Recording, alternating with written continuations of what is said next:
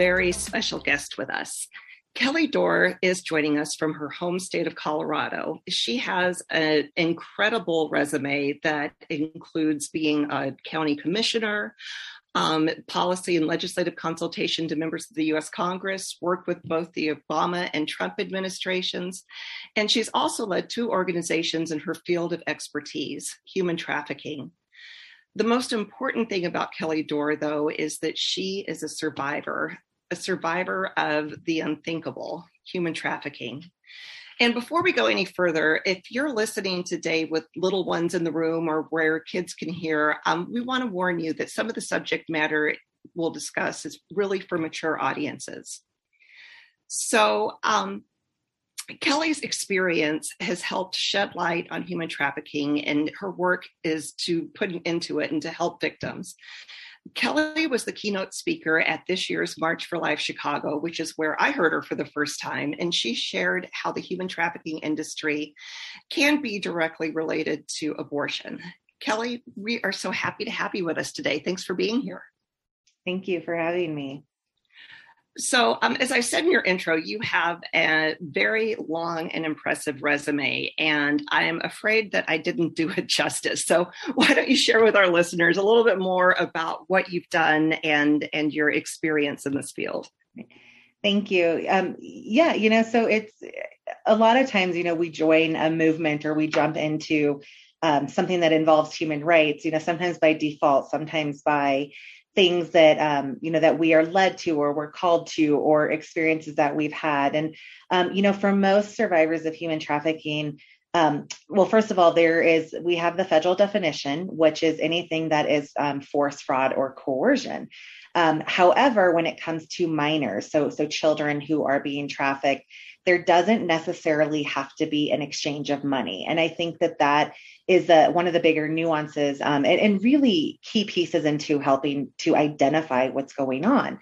And, even for me, I didn't even recognize really even the charges that were in my case, which came about when I was 15, but this was pre-2000.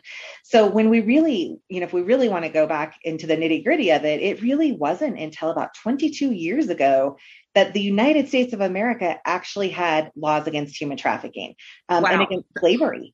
And so, and that came about, amazing. Yeah, it's sort of, when you think about, we always say, and within human trafficking, there are different, you have sex trafficking, you have labor trafficking. Mm-hmm. But, we always go back and really it comes down to on sex trafficking, prostituted people or people who are inside the sex trade, whether or not they're there by force, fraud, or coercion. And we always hear, it goes back as old as the Bible, right? That prostitution is the world's oldest profession. And mm-hmm.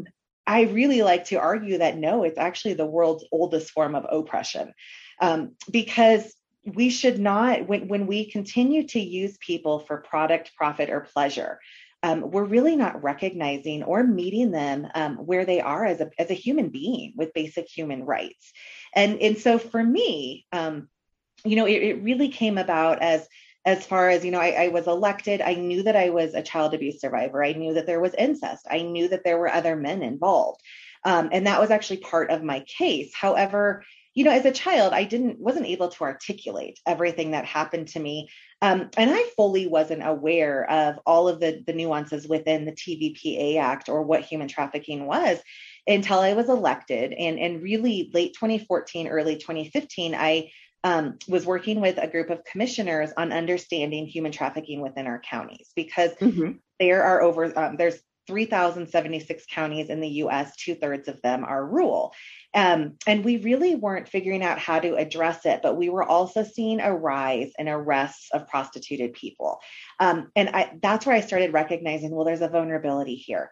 There's something that we're missing, because really the root cause of exploitation and abuse is poverty and trauma. And so I really wanted to educate, especially law enforcement, mm-hmm.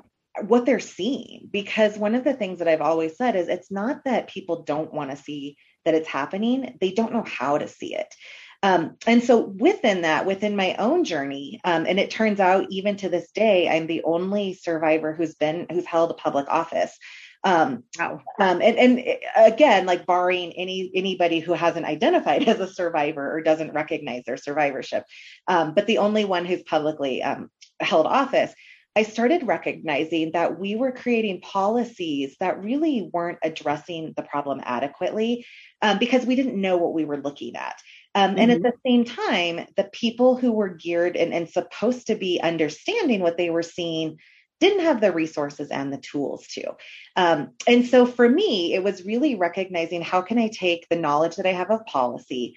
How can I take, and really, when we create policy, our moral fabric and moral compass is rooted in the policy we create. But I was recognizing that there was also good policy set forth that was actually inherently harmful to the people it was supposed to help. And so for me, from there, and then even within my own story, recognizing that, at 15 years old, I still I wasn't able to articulate what was happening because I didn't understand the nuances of it. And looking back, when you look at my case of the charges that were against my biological father, the majority of them now would actually be defined as human trafficking. And it was because of there was probably exchange, there was drugs present, there was an exchange. I wasn't selling them, and I wasn't forced to sell them back and forth. But again, when you have a minor who cannot consent, and that minor is put into a situation by force, fraud, or coercion. So in my case, forced to do it, also fraudulently told to do it, told that my family would be killed, that they would go after my other side of the family, that they would harm people in my family. And then coercion, which was the silence around it. Like, if you talk about this, you're going to tear apart the family. And so really, those three elements, when you're dealing with minors, where it's not a black and white case of this is the definition of trafficking. And I think that's why in the US, we have a really hard time seeing it.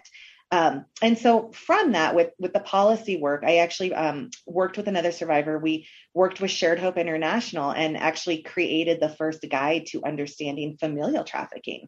Because one of the things that we were recognizing was that nearly 90% of survivors who were adults and in the commercial industry or in the prostitution side had been sexually abused as a child at one point or another. Wow. Go ahead. I would actually argue to say that number is probably higher, but due to the underreporting of what's going on, we don't have a lot of data surrounding that.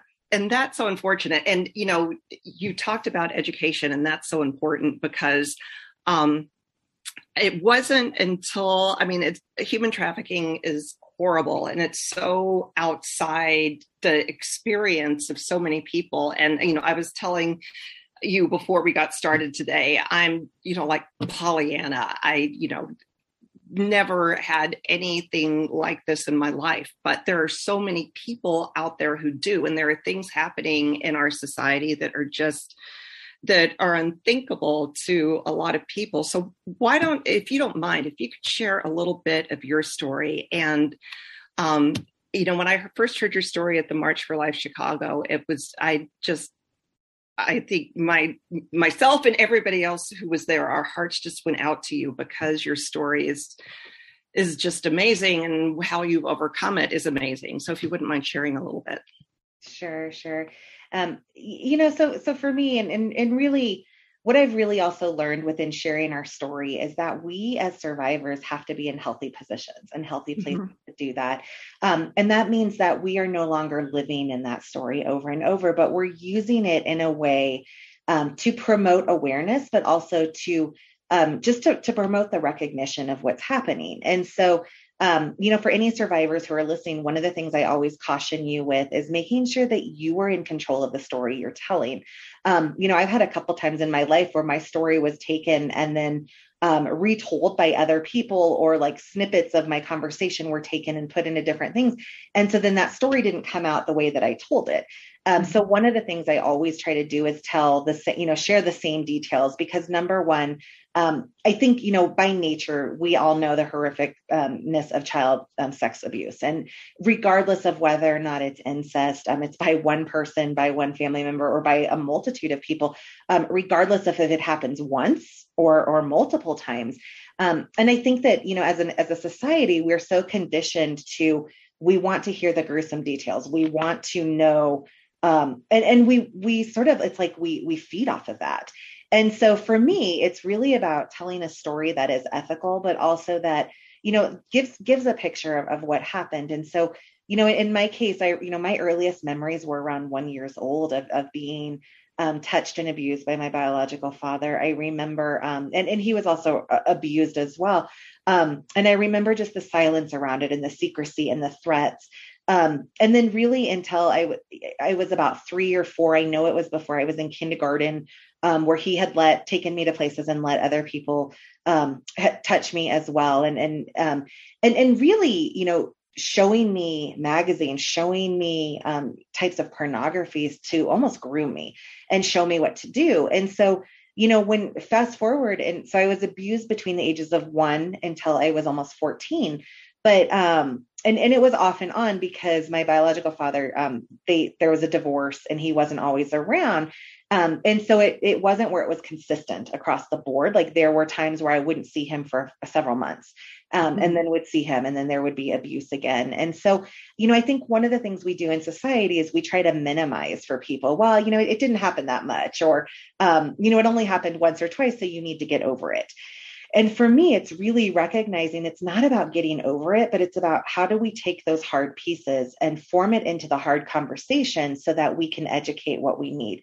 And as I said, as a child, I thought what was happening to me was normal. I thought that every little girl did this. I was told every little girl did this. I was told that God made me to do this, and that if it wasn't me, then somebody else would be hurt. And so I had like this sense of not really pride about it, but I guess like, okay, well, I'm taking this for other little girls. I'm protecting other little girls. And that's what I was conditioned to believe. And then also conditioned to hide it. And so you learn to almost have a dual life, and you live this duality of you're always in fear. Your body is always, you're always trying to figure out, and you're always hoping that somebody will notice, but you're also at the same time trying to hide it and minimize what's going on. And so, really for me, it wasn't until I was roughly, 13, 14 in a health class in middle school when we were talking about like rape and incest and the power of saying no. And really it was the incest part, because again, we didn't have human trafficking laws. And I was like, oh my gosh, like, what do you mean my girlfriends aren't doing this, or not all the girls are doing this? And so, really started sharing with some friends. I had shared with a couple teachers, and really things that were sort of inappropriate. One of the things that kids will do when they're trying, and we know this across the board, like the majority of children who come forth with their abuse are not making things up. Something is going on. But not all the time do children know how to articulate it. And so they'll make up other stories. They'll exaggerate things because they're just hoping that somebody will take notice of them. And somebody will ask them, okay, what's going on? And also I think as adults in society, we look at that child as a problem child, or that child's weird, or that child isn't being cooperative, or isn't articulating exactly what we need to hear in order to help them. Within that, we have to recognize children don't know how to do that. It took me until my 40s in therapy to understand how to do that. And so, and so for me, it was really when I told my story and finally things came out, the state came and charged my biological father. And when I first came out with my story, I didn't tell on him. I told on his friends because I was still protecting him. Blood sometimes is still thicker than water. I was still afraid, in the back of my mind. You love your dad. He's your dad. Well, and you do anything because you want your parents to love you. You want your parents to value you. Right. And at the end of the day, like I still wanted to please him. Like I think I still felt in my mind that if I did what I was supposed to do, I was protecting my family. I was protecting him. My family wouldn't be torn apart.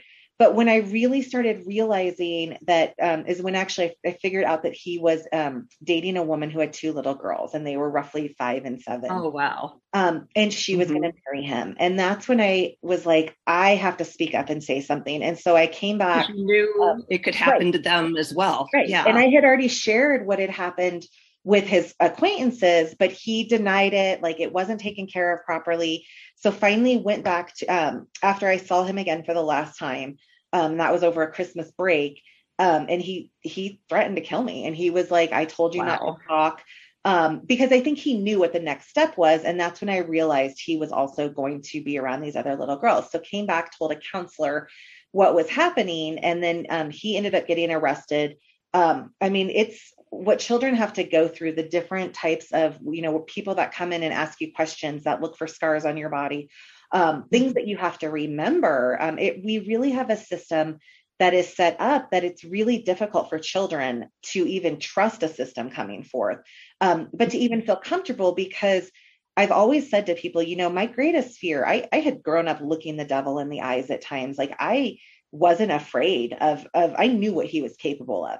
I was more afraid of what society was going to do, what other people were going to do, how my other side of the family was going to react, because we don't know that. And all the things that you're told in your head, and all the things that you're trying to cover up for, now you question your reality and you question who you are.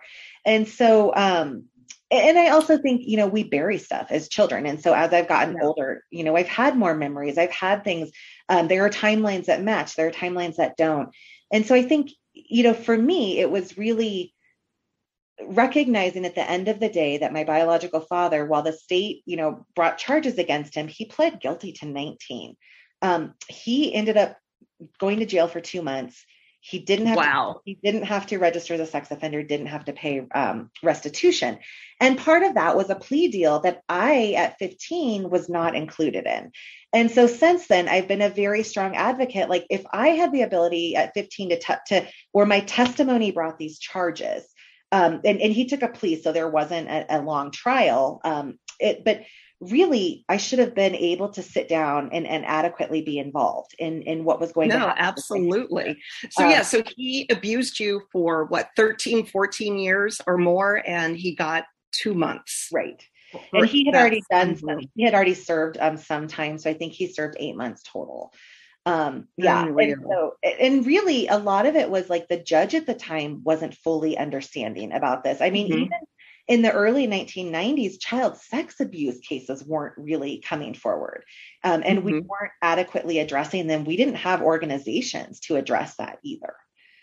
Well, thank goodness for the work that you're doing and, helping survivors and helping people be able to advocate for themselves. So we are talking to Kelly Dorr. She is an expert in the field of human trafficking and has used her experience to do lots of great work for other people. I'd like to mention that if you have any questions, comments, feedback, etc., please let us know. Just write to us at info@illinoisrighttolife.org. Again, that's info@illinoisrighttolife.org. We love your feedback, and also if you have ideas for guests we might have in the future, we'd welcome that too. Again, write us at info@illinoisrighttolife.org. So our conversation with Kelly is particularly important today. In just a couple of short weeks, on June 1st, Illinois' repeal of parental notice of abortion is going to go into effect. And last year, we talked a lot about this. Illinois' parental notice of abortion law simply required an abortion provider to notify parents or other specified guardians 48 hours before a minor girl under 18 years old had an abortion. And this only makes sense. The truth is the vast majority of parents love their daughters and want what's best for them. And at Illinois Right to Life and among other pro-life, pro-family groups in the state, our arguments were, as I just said, parents love their daughters and deserve to be involved in their healthcare decisions, especially one so significant as abortion. Two, the vast majority of Illinois voters supported parental notice of abortion. Polling done last March showed that 72% of Illinois voters supported parental notice, including 55% who identified as pro-choice. And then our third argument was that we know that human traffickers and other sexual predators often try to hide their crimes with abortion, and that by repealing parental notice of abortion, we were opening the door for these predators to use abortion to cover their crimes. So, Kelly, I have about 1 million questions, but, first of all, you spoke at the March for Life Chicago. So, clearly you are pro-life. And so I guess my first question is, how did your experience shape your pro-life beliefs? And then second, were we completely off base in saying that sexual predators do cover their crime with abortion? No, absolutely. One of the things that I've always recognized is that we have to get involved in the policy sphere to not only to really set, morality within our society, but also to create boundaries in which we recognize inherent human rights and inherent dignity. And I struggle because for me, being in this movement or even being elected, it's not about being a Democrat or being a Republican. It's about really recognizing people's basic human rights and how those are harmed, or how we're either helping or we're causing harm. And when it comes to the abortion industry, and I'll get back to your first question in a second, but no problem. When it comes to the abortion industry, what we have seen over and over is that there are different ways to sort of skirt around really perpetuating abortion. And does that, I think the biggest question and the hard conversation we have to ask is this really for the good of the person that we're creating this law for, or is this for the good of an industry and an organization? Because is this about money? And I think, inherently in our society around the world, we base people's worth on and we base their dignity on what we think they're worth, or the role they have in society.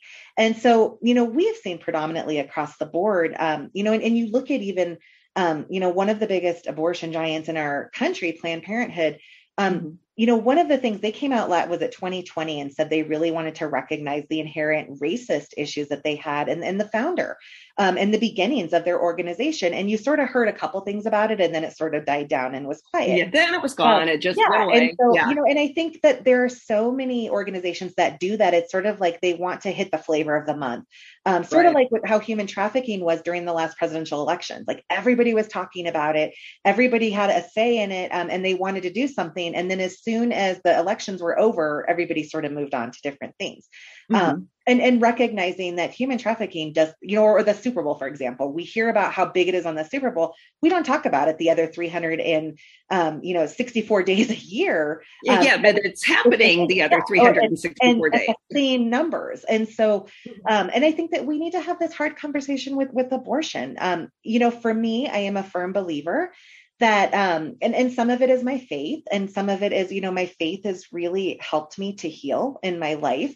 I don't pretend that is happening for every survivor, but I've also had to seek it out to understand it. And so, and really recognize where there were times that my faith or certain figures of my faith played predominant roles in my healing, or even showed up at times in my life when I didn't feel like anybody was around. And so, so for me, it's a deep personal experience that I had, but also I think the bottom line for me is, again, it goes down to, if we continue as a society to base people's worth on what we think that they can produce in society, based on their skin color, their socioeconomic status, their belief system, their religious background, we are no better. I mean, we can't sit here and say that we inherently are serving their human rights and that we understand who they are.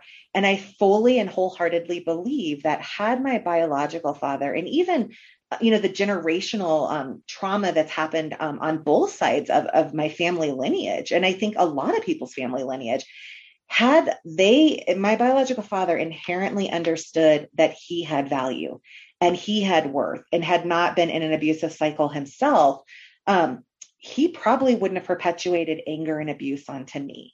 And so one of the things in my life that I've worked to do, and especially with my own children, is really put the hard work in to do the mental and emotional work, take responsibility for even choices and things that I've had to make in my life, regardless of if they were made during times of survival or made during times of duress, but really recognizing how do we break the chains and the cycles of generational trauma and generational abuse. And really it comes down to understanding our own inherent value.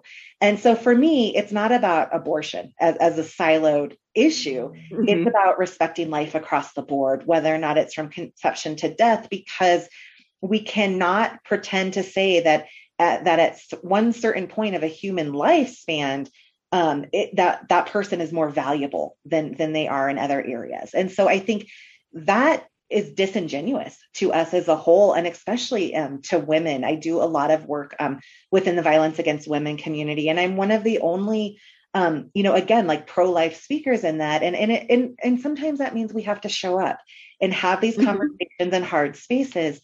But I also think, that means we've got to go to organizations that predominantly say that they are women friendly or that they are, helping reproductive rights, and have those conversations, because one of the things we were seeing is that across the board, the majority of survivors who are sexually abused as youth, whether or not it was by a family member or by somebody who was non-family, so like another trafficker or pimp that they were not related to, so on the commercial side or something like that, they were taken to abortion clinics because of the type of secrecy that's there. And because sometimes a lot of the rules, including like HIPAA, is sort of bastardized and changed and really used to say, well, we're protecting that person.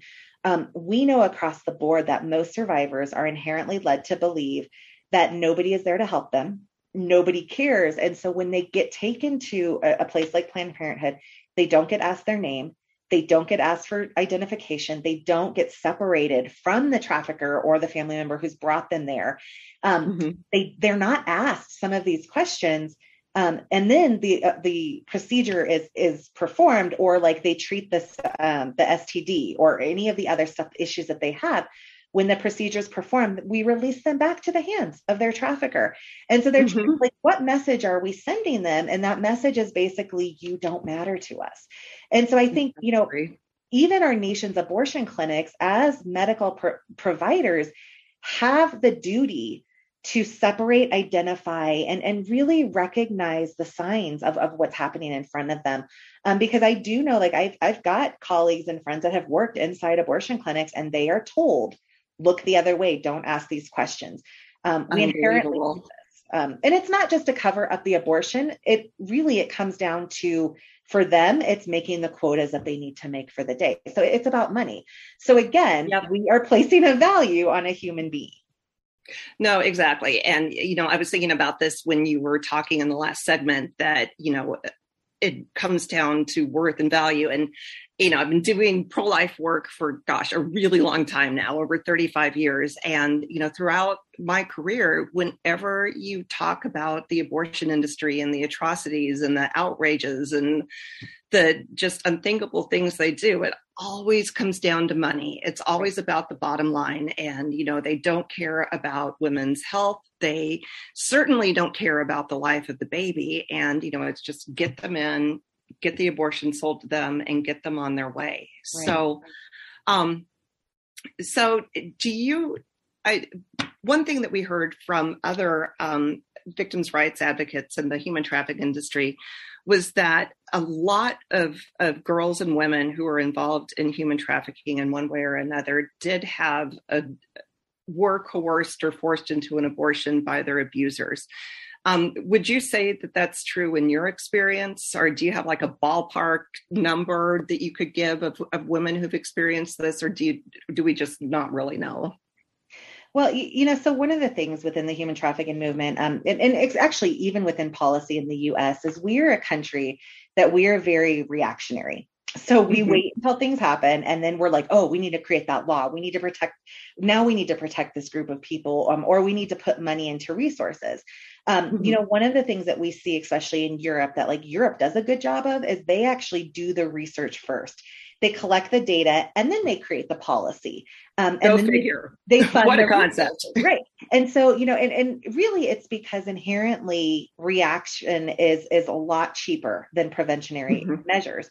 But I would argue, when you take away and you add the long-term systematic psychological, mental, and emotional harm that comes with being reactionary and not preventative, it's actually, it costs us more in the long run.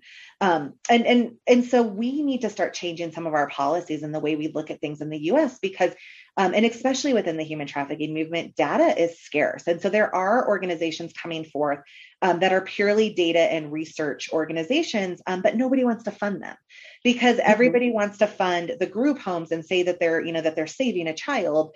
They don't want to fund the long-term stuff because that's not the feel-good stuff. And so, we experience that a lot here at Illinois Right to Life. Right. People are, like they want to fund, but what they don't, again, understand is that it's always putting us in a defensive category where we're having to react all the time. And so, I think one of the when we are looking at so data, some of the data that we have that I have actually back to 2017 is the latest round of data. One of the hardest areas and one of the places that in the anti-trafficking movement, nobody wants to touch because they're so afraid of being attacked or being labeled as anti-woman or anti-choice, is the numbers that are happening within abortion clinics. So my organization in 2017 sort of did like an informal, we asked a bunch of questions across the board, but one of the sections we asked where we were actually astounded was that we sent surveys to 1,100 survivors of sexual abuse, of exploitation, whether or not it was they considered themselves as a trafficking victim or not. But again, we recognize that even within exploitation, sometimes there doesn't have to be a pimp because poverty can be the pimp, and poverty can be what drives. When again, you don't have the options, then there's no choice. And so really what we found was of that about 87% of women came forth and said that they had had one or more abortions at the same facility when they were minors. And so we classified minor up to the age of 19 because we sort of wanted to see, because we also have to recognize too that trauma is not black and white, which means that we have to understand there is a biological age of somebody and a linear age and an emotional age. And when we go back to somebody's trauma, somebody who's 18 may be operating from a trauma perspective of a 6-year-old. And so they're not going to all of a sudden, because they've turned 18, make adult decisions or be, I'm grown up now. That doesn't work that way. But we tend to do that with our policies, and we tend to do that as a society when we are addressing issues. So with that, we asked up to 19, nearly 86% had said, they'd had more than one abortion taken to the same facility as a minor, taken in by a trafficker or somebody who was in guardianship of them, not of their free will, but really somebody who was there to sort of watch out over them. No questions asked, no names asked, even though they had multiple STIs, even though they had multiple bruises, marks on their body. And then at the same time, forced into an abortion and then sent back with the trafficker, but also given a bunch of prophylactics and basically scolded and said, no, don't get pregnant again. And so we're not recognizing, inherently, when a minor is brought in, there should be red flags all over the place. And I'm not talking about a 17-year-old minor who's with a 19-year-old boyfriend. I'm talking about a 12, 13, 14-year-old minor who is with somebody who clearly is an adult and may or may not be related to them. Because even someone who's 12, 13, or 14, unless it is a cultural issue or an arranged marriage, which still are not legal in the United States, minors cannot consent to be in a sexual relationship. And so, and so those are basic questions that we need to ask in order to identify. The other thing that we need to recognize is that most survivors in those situations are not going to openly admit they're survivors or even recognize their exploitation at the time. So even though they may come through, again, this is why we've got to be properly trained, because even though they may come through, they may not self-identify. And so we've got to look at all the other factors that are surrounding them in their situation. But clearly, one thing that we have to recognize across the board is that somebody coming in from multiple services, whether or not it's an STD, STI, or abortion, is probably in an exploitive situation or in a traumatic situation that we've got to figure out how do we adequately address. So great and shocking information. We are really excited to announce that we have yet another stop on our Ground Zero tour. This one will be Monday, June 6th at 6 p.m. at St. Mary's Catholic Church in lovely Huntley, Illinois. That's up in McHenry County. Join us to learn more about what the Dobbs versus Jackson Women's Health decision will mean for Illinois and what you can do to help us win Illinois for life. Again, that's the Ground Zero tour on Monday, July 6th at 6 p.m. at St. Mary's Catholic Church in Huntley in McHenry County. We hope to see you there.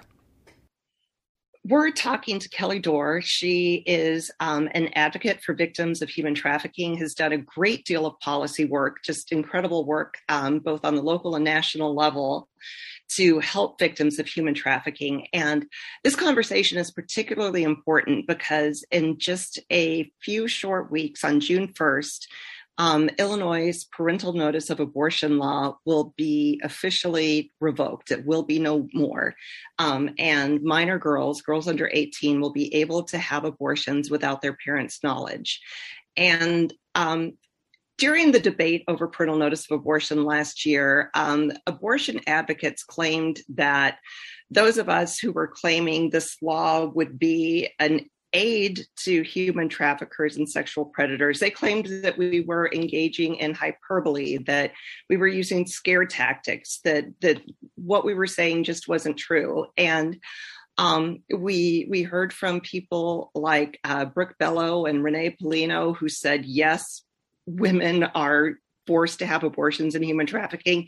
And we heard today from Kelly, I mean, the number is over 85%, 86, close to 87% of the women that her organization surveyed said, yes, they had had one or more abortions at the behest of their trafficker. So this is absolutely happening. And people not only here in Illinois, but in our neighboring states and beyond, parents need to be aware that Illinois is posing an incredible threat to their little girls, basically.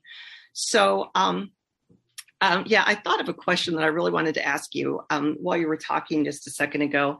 One of the things that I found most disturbing on the night that the parental notice of abortion law was repealed, during the floor debate in the Illinois House, Kelly Cassidy, who's one of the most pro-abortion members of our House of Representatives, basically alluded to the fact that she had endured abuse as a child and that repealing parental notice was necessary to protect these girls who were in abusive situations. And I mean, I found that tragic because it seemed to me that she was using her horrible history of abuse as an excuse to, in fact, not help girls, but heap more abuse upon them and perpetuate the cycle of abuse. I mean, how would you respond to that? I mean, what are your thoughts on that?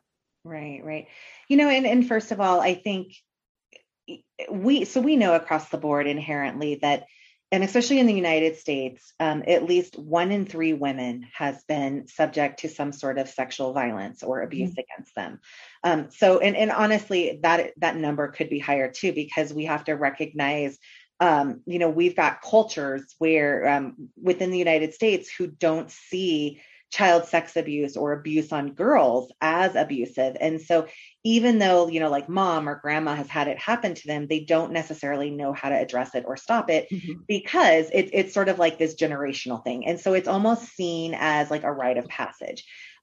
this is where our culture needs to sort of step back and really recognize the inherent harms that we're doing. And, and while I'm never, ever going to say, and I don't believe we should ever trauma compare. I don't believe we should ever, and really even interject our own trauma into something, so when I share stories of what happened to me and why I want to change laws, I don't say, we have to have this because it happened to me, because I think that's very siloed and it's very much disingenuous to the representation of all of the women around. So while, it's abuse is abuse is abuse and it's horrific, no matter what happens, I think we also have to be very cautious and careful because really along this debate, I think we've really forgotten the humanity side of it, which is really the victims who are involved. And then also recognizing the responsibility that our culture and society has. When we talk about parents, having parental notification, as a mother of 4, I absolutely want to know how to support my children and protect them. But my family, even with my husband, we have a very safe and healthy understanding of how do we have a relationship as a family. We continually work on that. My children, hopefully at the end of the day, they know that my husband and I are safe people to come to. They know that as parents, we don't overreact when something happens. We recognize things happen. But not every family is like that. And so I think we also have to recognize within some of these families that there is coercion, control, and abuse that happens. But we cannot say that that's across the board, everybody. Just like we cannot say that every girl is completely capable of going through something horrific as an abortion. And let's be honest, it is a horrific procedure. And if you ever had to go through it, it haunts you for the rest of your life. It doesn't matter if you justified it or not, or if you felt like that was the right thing at the time. You always, one of the things we don't do with abortion survivors is really, or women who've had to have abortions, is we don't offer them long-term care. We don't offer them long-term counseling, because if we did that, then the numbers, abortion would drastically would go down. We would see those numbers. Well, yeah, and abortion advocates would have to admit, hey, this is a bad thing. Right. This is traumatizing. It's not good. Absolutely. And so I think, part of the problem with both sides of this movement is that we're not willing to have those conversations and recognize where are we putting our preconceived notions, and sometimes either whether or not it's our faith or whether or not it's it's our personal beliefs or our politics before the genuine good of the girl that's there. For the most part, the majority of girls that are going in, they have stable families and a lot of times they're just afraid, right? These right. Children are so afraid. And so I would argue, and really I advocate to parents and I really try to get parents to understand, create the best thing you can do for your kids is to have a safe environment for them. And where they feel like they can come to you and you're not going to blow up on them. You're not going to react, because if we continue to do that, all we're showing our children is that we're not safe. And so what do? They have to go to a vow of secrecy, really. And they have to hide things from us. And so parents who understand that recognize that, and at the end of the day, if our daughters are going in and having abortions and they're not telling us, we don't know at the end of the day what to look for, if they have a reaction to the procedure, if they're bleeding out. And we've seen this across, we know abortion inherently across the board is not always safe it's not 100% safe for everybody. Not every girl comes out of it and is not sterile after that. Not every girl doesn't have preparations or certain things. And so we have to treat this and really recognize, across the board that there has to be precautions and there has to be safety measures. And I think that when we remove parental notifications, or even remove the ability for the girl to have somebody to talk to if she doesn't feel safe with her parents. That was a big part of our law, was that there was a judicial bypass. Right. Yeah. Or a teacher or somebody to at least say, let's talk about this. If nobody knows what's going on, I would argue that we are setting up where if that child comes home and they're afraid to tell their parents what happened and they're ashamed to tell them, we might, as parents, we could find them dead at some point in the Right. next Oh, day. absolutely. And so, again, like it's not just black and white, like neither side is black and white. And I think that's part of the issue too with victims, because, and it's part of the continued secrecy and silence that victims have, is the shame behind it. Because if every woman believed that abortion was such a good thing, women would be talking. I mean, you have like your activists, right, that scream and say they're proud of doing it. Yeah, the shout your abortion crowd. Right. But for the most part, most women inherently, it's a shameful and awful procedure to have to go through, and they don't want to have to repeat it. They don't want to have to talk about it. And so that tells me right there that we as a culture and we as a society recognize this isn't just because it's not like having an appendix removed. Like this isn't. No, definitely not. This is a procedure that has long-term lasting physical, emotional, and mental effects. And so until we're willing to put things in place to fully support that girl, whether or not it's her family who's involved, because we do know that a lot of these children are taken in because of family members and the family's not safe. But if we're not willing to figure out what brought that child there, or really make sure that they feel safe and can articulate why they're there in a safe way, we don't know who's safe for them or who's not. And we don't know what we're sending them back to. And so I would argue, again, on the larger scale, this is where some of our policies and narratives need to change around on-demand abortion and that it's safe for every woman, because it's not. And we know that. We've seen that across the board. If it truly was, we wouldn't have abortion doctors like we had years ago with Kermit Gosnell in Pennsylvania. We wouldn't have clinics running like that. It would be, safe, legal, and rare across the United States. And we know it's not. And so. No, absolutely not. Well, yeah, here, because of our crazy liberal abortion laws in Illinois, nail salons and tanning salons are more tightly regulated than abortion clinics. It's crazy. Right. So, well, one final thing, we have parental notice going away in just a couple of weeks. And basically all this is going to do, as you've alluded to, is, allow walls to go up between parents and their children. And it just removes a layer of safety that might have been there for girls who are being abused or trafficked or in other bad situations. If you are a parent and you're concerned about your daughter, what are some signs that they can look out for that they might want to? What are things that parents should be aware of? What should parents look out for if they think that something might be going on with one of their kids? Absolutely. I think, one of the biggest things that we're seeing here in the United States is the access that predators have towards kids. And right now, access is so much easier than it was. And this is because, and even 20 years ago, this is because of the age of the internet. This is social media. This is our phones that even, kids as young as 9 and 10 years old have access to. And so really, if it's not a familial situation, and so in suburban areas and across the board, whether, barring children who are in foster care, we know that foster care is one of the pipelines that leads to children being trafficked and abused. And it's because of the brokenness that they're coming from, but also the addiction, the unhealthy patterns and behaviors that they have grown up with in their families. And so a foster child who is removed from the home is more likely to be talked to or addressed by a trafficker within 72 hours of being removed from the home. And so, those kids end up going into the commercial side of things more, or even like having a boyfriend who ends up becoming a pimp or something like that, because their sense of safety and their sense of love is skewed.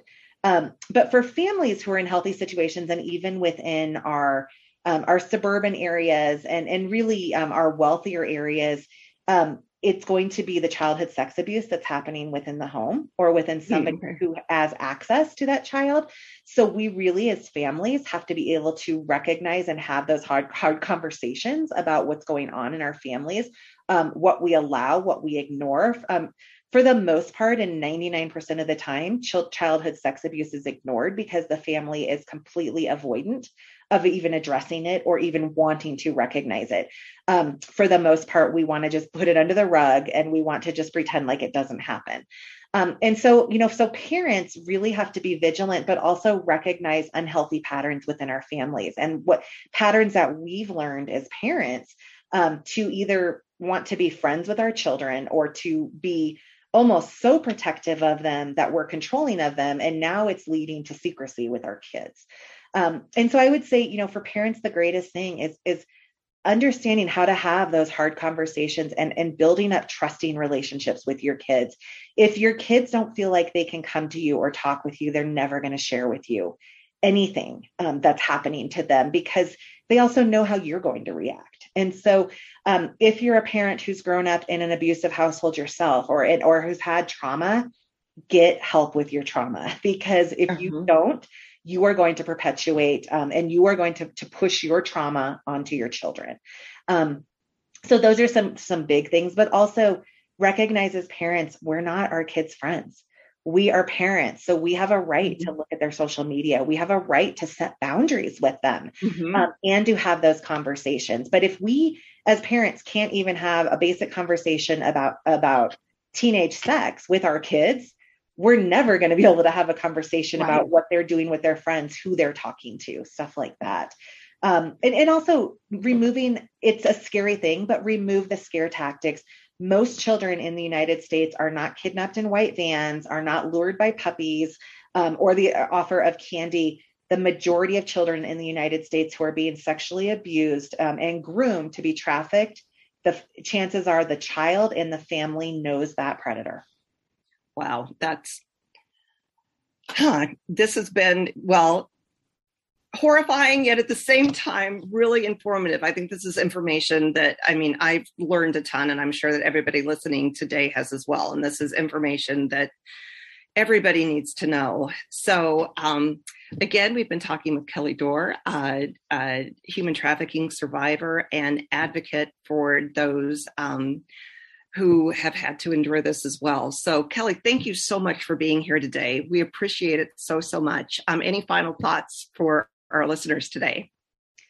Now, just thank you so much for having me and really just bringing awareness to this topic. But, also just to the parents out there, really it comes down to having a good relationship with our children, but also as a society and as a culture, we are charged with really supporting each other within communities and really helping the next generations of children. Because if we really we need, and again, it means coming in and recognizing human dignity from conception all the way to death and providing for programs that walk long term. And so that women who really don't feel like they have any other choices but abortion can say, you know what, I do have other choices.